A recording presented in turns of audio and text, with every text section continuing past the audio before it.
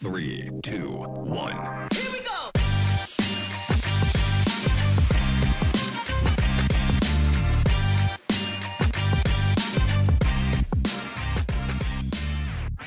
Hello and welcome to the No Normal Show, brought to you by Revive. This is where we leave all things status quo, traditional, old school, and boring in the dust and celebrate the new, the powerful, the innovative, the future, all related to how brands can lead the way in health.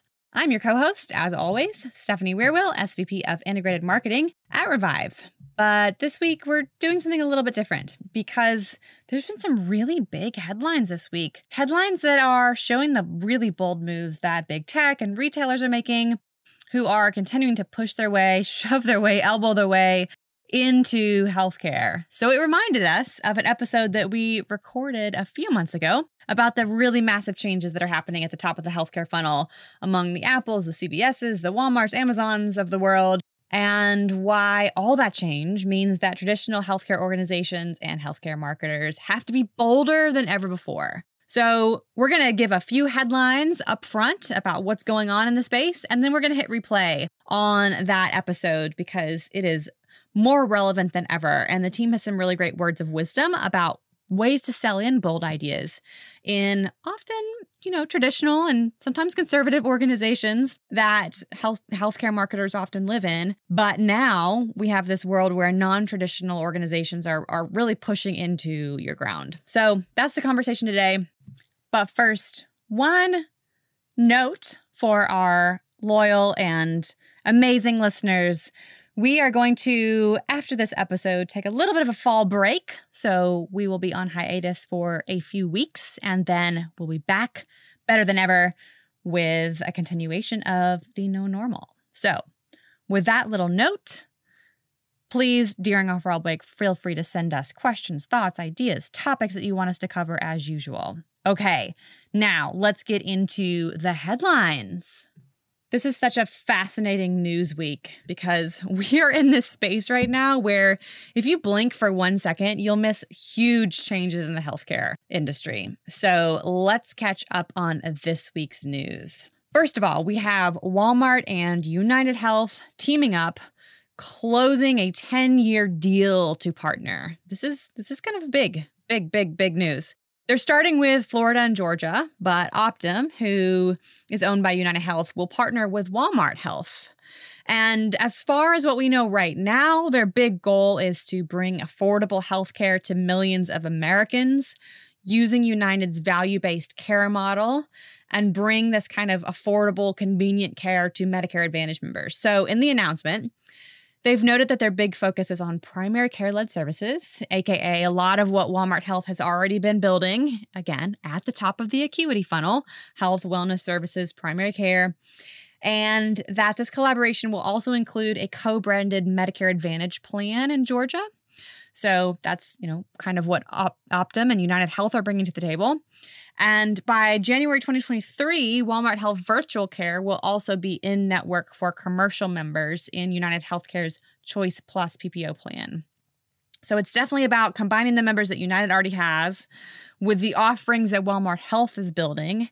And of course, the huge reach of Americans that Walmart has. So they note many times in the announcement that it's about serving more people at a lower cost. And that sounds a lot to me, like an extension of Walmart's brand. Save money, live better. And it also really highlights the services that Walmart Health has been building around the standalone kind of in Walmart Health clinics that are meant to be a lower price point of top of the funnel care. These announcements also mention access to fresh food, over-the-counter prescription, dental and vision services. Again, kind of what Walmart's been building. So this is a really, really interesting one to watch because Walmart Health made some big waves in the last couple years, and maybe it's gone on under the radar a little bit in the news recently. But now with this combination with Walmart and United Health, Optum, you've got some big giants in the space, health plan plus retailer. Second headline here is CVS is announcing that they plan to buy Signify Health. And Signify Health has been in the news for weeks with rumors that Amazon was bidding for them. Now CVS has outbid Amazon and plans to acquire Signify Health. So if you're wondering, what is Signify? They deliver healthcare in the home on a value-based care model. So this is a really big deal for CVS. They've long based their retail strategy on being as close to every American as possible. Both CVS and Walgreens have spat these kind of stats for a long time, that 8 out of 10 Americans live within 10 minutes of a CVS. And through the pandemic, virtual care was really critical for getting closer to those Americans. And now with Signify, we have home health. So you really can't get closer to that, right? Like, it's just interesting to think about the retail strategy of being as close as possible to every American. And now, buying Signify Health, we've got healthcare in the home through CVS. So this builds CVS's top of funnel strategy. And again, by top of funnel, we mean top of the acuity funnel, meaning health and wellness services at the top, then primary care, then specialty care, service lines, acute care, and so on. And this is very much in line with a lot of what we've been discussing as part of Joe Public 2030, the prediction about the top of funnel wars, and all that there's going on with retailers and big tech really pushing for those health and wellness services. So very, very much in line with that prediction. Now, if you think about, CVS as a pharmacy first and foremost and retailer with minute clinics and urgent care and diagnostics owned by a health plan, Aetna, and now home health. So what's next for them? Maybe primary care. I don't know. We'll see if that prediction plays out. But with CVS as a national player, this really affects every single healthcare delivery organization, especially when you consider things like referrals and just the proximity and the national scale that CVS has. So another big headline this week that we'll keep a close eye on, see where this goes. The deal is expected to close first half of next year. So definitely we'll keep a watch on it. The third headline this week is Apple. Of course, if you're like me, you've been really waiting with bated breath for that far out event that took place this week. I loved kind of that far out titling of it. And I kept hoping and praying that just maybe we were going to get some interesting VR and AR opportunities and offers from Apple, but not quite yet. So they launched the new iPhone 14, AirPods, and Apple Watch. And with that came some, sort of hidden in the announcement, additional health sensors and features. So we've been talking for a while as part of the Joe Public 2030 first prediction, Copernican Consumer, about the coming of age of all the health sensors and that Apple's really owning the space. And maybe these are just, maybe these seem like small feature updates, but I think there's some really interesting implications in what Apple launched this week. So they included a temperature sensor in the Apple Watch, which is especially important for women who can better predict cycles, and also a new crash detection. So that if and when Apple Watch detects that you have had a crash or an accident of some kind, it can automatically call 911, which plays nicely with the fall detection that they already had that detects when you've fallen. And if you don't respond right away, then they can call emergency for you. So this is a big deal for emergencies and emergency departments. And imagine the implications here that could come. But more importantly, it's just more examples of Apple building up its overall health focus with sensors everywhere, really. All kinds of features here that detect various types of health data. So with all that said, these big headlines this week that, again, if you blink for 1 second or look away for 1 second, feels like the whole world has changed. And what's a healthcare organization to do? And that brings us to really the meat of today's episode, where we've got to look beyond our direct competitors. We've got to look beyond those in our markets who maybe we monitor every day and play against, because the space is changing. And especially for those in the states where Walmart is prioritizing their new offerings, the Southeast, they're already a direct competitor, right? Like Walmart Health should be on your competitor list if it is not already. So what does all that mean? It means it's time to be bold. It's time to think beyond the expected, to figure out, what do your audiences really need? Your consumers, your patients, your employees. What can we offer them that no one else is? Which is a little bit, actually a lot bit, of a different way to think if you're a traditional healthcare organization who often says, what are our competitors doing? Okay, now let's do that too. So instead, what can we be first to market with? What can we try? What can we test? Maybe not on the clinical side, but maybe on the marketing side, maybe from an experience standpoint, maybe digitally. And of course, when you think that way, there's often an internal pushback, which is, no one else has done this. We don't really need to. It's a big risk. So we're going to transition into some really great hot tips and hot takes from the team here at Revive, highlighting what we've seen work when we're selling really bold ideas into internal teams. And a quick plug, which we will put in our show notes in our description, for a paper that Revive produced called Selling Bold Ideas into Healthcare Leadership, which the team will reference quite a bit. And I think here we have Chris starting us off, telling us a little bit more about that paper and its details. Let's set this up a little bit, and then we're gonna dive into this in a number of different ways.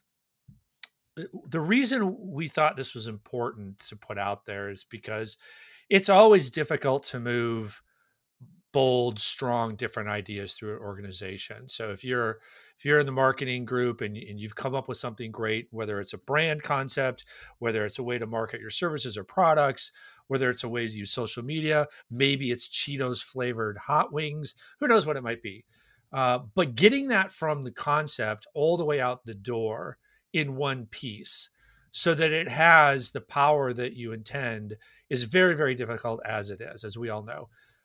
But particularly for those of you in the legacy hospital and health system space, as we talk about all the time, your world is being turned upside down from all kinds of angles, whether that's, competition from Apple and Amazon and Google and, Walmart, you name it, consumerism. There's just the pandemic, all these different things turning your world upside down.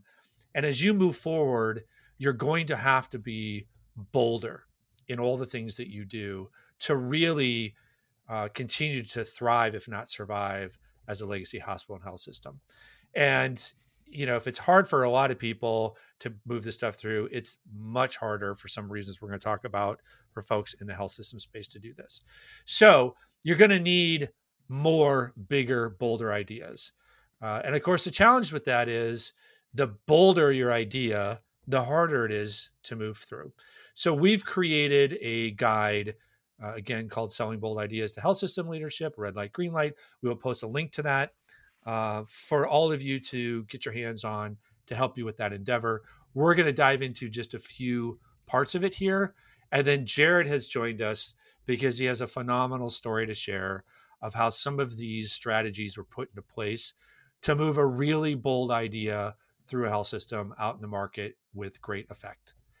So the paper's got all kinds of stuff in it. The first thing that it covers are hurdles to expect when selling bold ideas. So for example, risk aversion, which we're all familiar with, particularly, again, if you're in the hospital and health system space. It's a very conservative, risk-averse culture, as it should be, with life and death on the line. But when it comes to marketing and branding, that's not exactly the mindset you want, right? So how do you think through that? How do you think through the different power dynamics, which are very unique in a health system? The power of, say, physicians that they hold, very unlike almost any other industry where that power is so distributed across the organization. Or the understanding gap. And I'm going to spend just a second talking about that. There's a dramatic understanding gap between the folks that you're trying to convince to move your idea through and yourselves in terms of understanding the value of branding and marketing. So I want to just give a shout out and a recommendation for a book called To Sell is Human. It's by Daniel Pink, which you may be familiar with. Daniel, he's got a lot of great books out there. This is from maybe, 5-6 years ago. It's not about selling products, though it talks about that a lot. It's really about selling ideas. It's about the idea that we're all salespeople because we have to convince others and influence others to adopt the ideas that we're bringing forward. And one of the things he talks in there about is attunement. And I'll just really quickly talk about this. So attunement is, he says, the ability to bring one's actions and outlook into harmony with other people with the context you're in. And one of the things he talks about is the power imbalance that comes between experts and novices. And the way to think about this is the more expert you are in something, the far harder it is for you to become attuned to your audience. So now put that in our world. If you have been spent the last 10 years, 20 years in marketing, and you know it inside and out, or branding, and now you're trying to sell a new bold idea, a new marketing idea to your C-suite, they don't know near as much as you do. In some cases, hardly anything. And in a lot of cases, what they do know is completely wrong. That makes it very difficult for you to figure out how to have empathy with them and how to get to speak in their terms and help them understand what you're trying to do from their perspective. So the better you are at your job, the harder this is, which sounds kind of the opposite of the way it should be, but that's the way it is. And so our paper talks about that, but I'd also invite you to check out that book because it's a phenomenal tool for helping with this. So then, of course, the paper gets into, and I'm gonna shut up here in a second and let others talk. So just in case you're worried about that, how do we actually deal with all this stuff? What are the strategies that we use? So an example of that is how to structure your story, right? But we're gonna dive a little deeper into three of them. And first, Stephanie, because I know this is so near and dear to your heart, you are going to talk to us about the importance of options and nudging. Yes, that's right. So we had an episode, I don't know, several months now ago, where we talked about behavioral design and behavioral economics. And I think we mentioned nudging, but we'll do it this time in this context. So what is a nudge? First of all, nudge theory is all about how you can shape an environment in order to get people to make the choice that you want them to choose. So it's around choice architecture, and a nudge cannot be something enforced. So it can't be like a law or a fine or a jail sentence or even a tax or a subsidy. You have to preserve freedom of choice in this scenario. So just to give an example before we dive into how to make this work, an example is that in 2017, scientists realized that they could increase the quantity of fruit and vegetables that were consumed if they made an actual space in shopping carts for fruits and vegetables. So just psychologically, by having that space present in front of you, it made people purchase more fruits and vegetables, almost like you've got to fill this space. So that's an example of a nudge. And so as we think about presenting bold ideas, one thing that is frequently done, especially by agencies like ourselves, is to present multiple options. So for example, you see this with pricing tiers all the time. If you have a low, medium, and a high, people tend to go towards the medium price. If you especially skew the high price or the high cost of something even higher, then it makes people kind of more willing to pay a little bit more. It kind of brings the whole set upwards. So if you're presenting bold ideas, you might want to throw in a really bold choice in order to get people to think a little bit more boldly. For example, so if you have options and you can present a scale of, safe, here's what our competitors are doing, we've done this before, we know it works, or here's something that's wild and crazy, you might get people to choose the medium option as an example. But here's the catch. If you present options, you've got to be willing for them to go with anything, because you can't always predict human behavior. And so that's something that we see every day with our clients, is you have to be willing for any of the options you pick or present to be chosen. And you got to be ready for that. All right, great. Chase, why don't you talk to us about the importance of recruiting influencers? Yeah, I think peer influence, recruiting influencers as far as internally goes when it comes to selling big ideas is extremely important. It's a way to basically build confidence in those you're trying to influence. So I would say if you've ever heard of social proof, it's similar, where people use logos or quotes or validation to prove an idea works. That's usually involved with like health tech companies. It's a great way to do that as well. But as far as getting bold ideas to sell internally, there are definitely people inside systems specifically that will have a lot of influence, and it will be really important to get them on your side when it comes to this idea. So honestly, Jared's a great example of doing this inside Revive. Jared's got great ideas. He finds his way to kind of make his way around the agency, plants some seeds along the way as far as presenting a bigger, bolder idea. And I think we're going to hear a little bit more about this with Jared's example. But it's a great way to, I guess, I don't know, ensure it's a strategy to help make these bold ideas actually get through and get approved within your system. So I think one thing to do, to make sure to do, is if the bold idea does get proved, circle back to these people and provide proof points, provide measurement that's working, to make sure they don't change their minds, even once it hits the market. Yeah, that's great. One of my favorite stories with this is years ago. Maybe one of the boldest ideas that I was ever a part of was launching a brand campaign for a health system where the first 2 months would be a teaser campaign. So they would have no logo on it. And the idea was very bold. It was basically creating, in all ways, mirroring like a movie release. So we had trailers, we had movie posters, we had all of that. And none of it was branded, because the whole point was to get your attention. And we featured patients, like we had one called Courage Girl. So it was a real patient that was dressed up like Superwoman. And it was phenomenal, but really risky for a health system for all those reasons. And the marketing leader loved it and was getting ready to take it to the CEO. And the one of their top neurovascular surgeons walked into her office and saw the comps on the desk and said, "What's this?" And she told him, and he said, "This is incredible. We have to do this. We have to do this. This is amazing."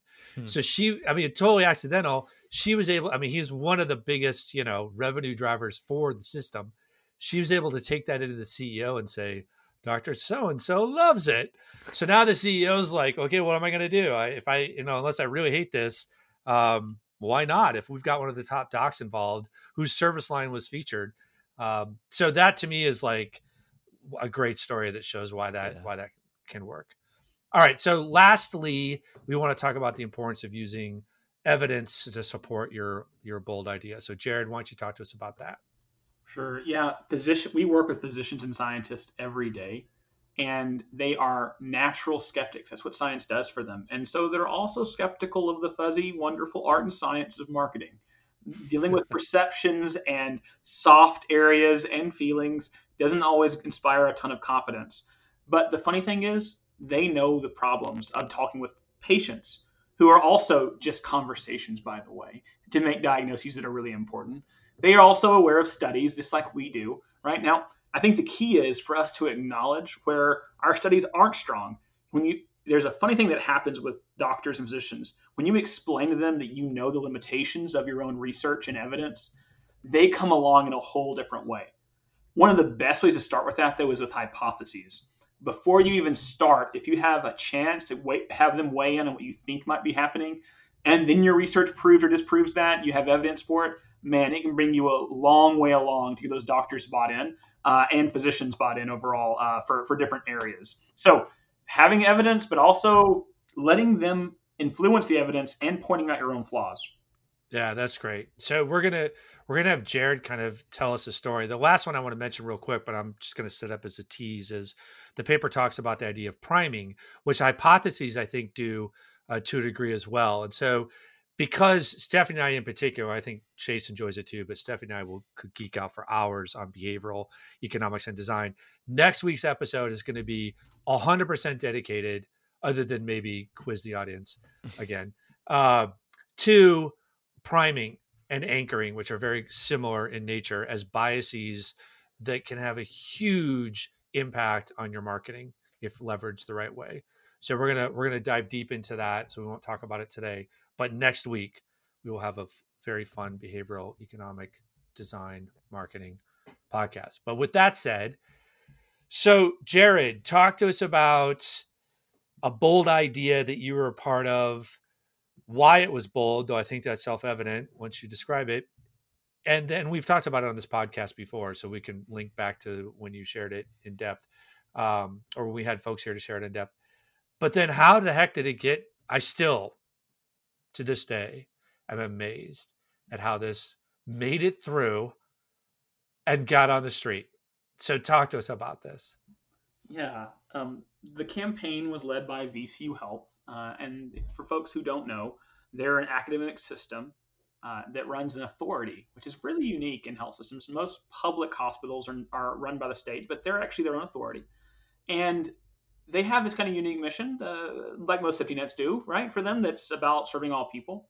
And they live it out in a large way, and they have to. It's part of just like their entire culture. When vaccines came around, Revive was doing research back October, initially talking to individuals across the country, understanding early hesitancy.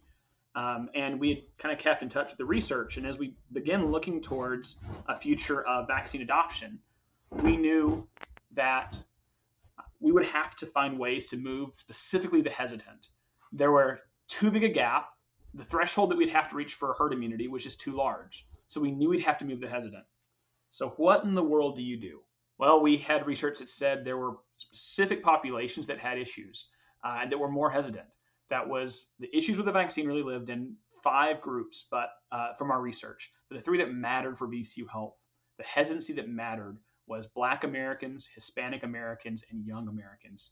And the funny thing is those groups overlap really significantly. So young Black Americans were much less likely than even older Black Americans. So there was a really big cultural context. There was an identity problem that people didn't think they needed the vaccine, and they didn't think the vaccine was for people like them. So how in the world do you bridge that gap? How in the world do you get people who don't see the vaccines is even relevant to them to identify with that? That's where the campaign came in. So the campaign was pretty simple. Background with the predominant color being VCU gold. An individual from the community who represented those communities featured. And then there was a headline. Someone would say their reason for getting the vaccine, and it would end with, "This shot matters." One small distinction, the shot was covered by a small heart. And that heart really represented this chance for it to be misread, for there to be a double entendre. This ish matters, as one focus group participant said, was a really effective way to reach out. And speaking of how we got something like that through, first off, there was some terror on the marketing team about the idea of this. I remember the call when we first presented. There was this like pregnant pause where we were like, either we've completely destroyed the assignment and missed the assignment, or we understood the assignment really well. Luckily, the Marcom team at VCU Health was so gracious and got so excited to put energy behind it. But to do that, we had to do a lot of work. First, we started with evidence. We had great research. We knew the audience well. We knew what they cared about. But we also did focus groups. And I'll tell you, it was so exciting in focus groups. We had young groups and old groups. And the young groups, I mean, you brought it up and they're like, do we have to tell them? Do they know that they did this? Like, because it was so relevant. It was fantastic. But my favorite response was from the older groups. The older groups, one little old lady didn't even realize. They didn't even realize that there was a double entendre for a minute.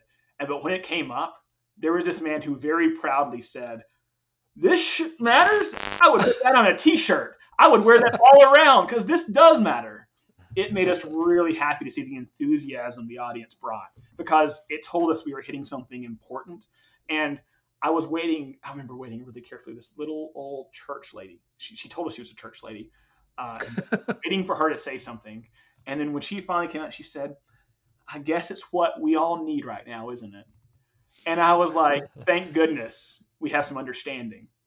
So beyond that, influencers, because you take results like that, but what do you do? Well, Cynthia Schmidt, our client, is a genius at managing influencers across the organization.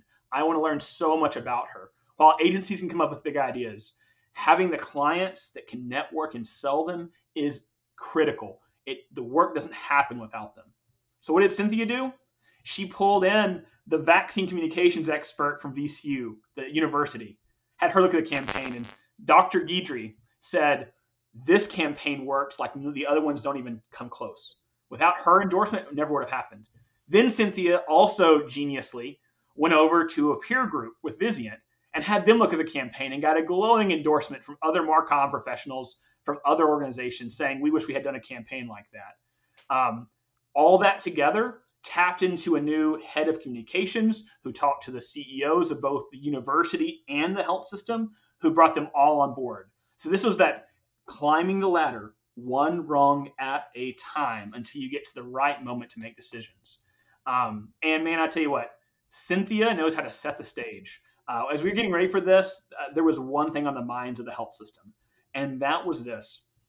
There was a huge increase in the number of young people in the ICU. And Cynthia and us, we drove that home. That was the primary reminder. Our mission is lived out in these moments when we step up and do something bigger and bolder. And that really brought audiences along. So in lots of ways, the campaign we're really proud of, but story of selling it in, I'm so grateful for the client, for Cynthia, for the whole team, Nina and Marcos, who all together really brought home the idea and got the organization on board.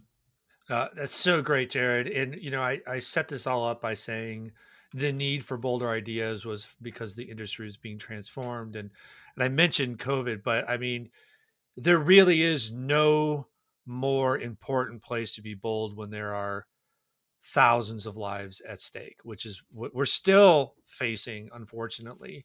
And this very issue is the number one reason why we are at this moment anyway, is because we still can't get enough people vaccinated. And so just such an important goal and objective and challenge to overcome. And again, like, let's just say it, you got a profanity and tundra based campaign through a state operated large health system. Like, that should be the top of your resume. Of course, you're never going to leave here. So maybe that's silly, but if, down the road, 20 years, that should be your headline.